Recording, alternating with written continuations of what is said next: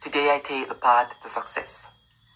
And if you believe that success will be as smooth as your way, then I implore you to fasten your seatbelt, because no, it will not. It will have roadblocks. It will have bumps. But what do we do when life poses roadblocks to us? When person seems to block us from achieving what we want to achieve? It is simple. We find an alternative. Because what matters most is to reach into that point that is called success.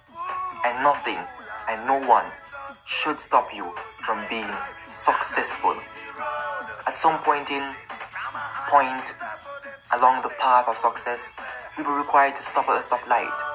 We are stopping to rethink, reevaluate, reassess our progress before we can go.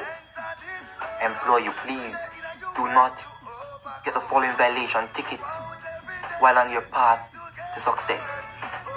No confidence, overthinking, and too much person in your circle.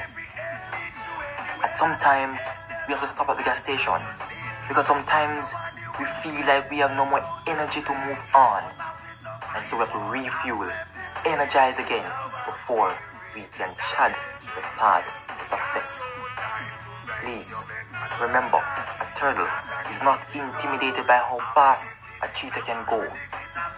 So do not get intimidated by other persons being successful before you, because success depends on the second letter, which is you.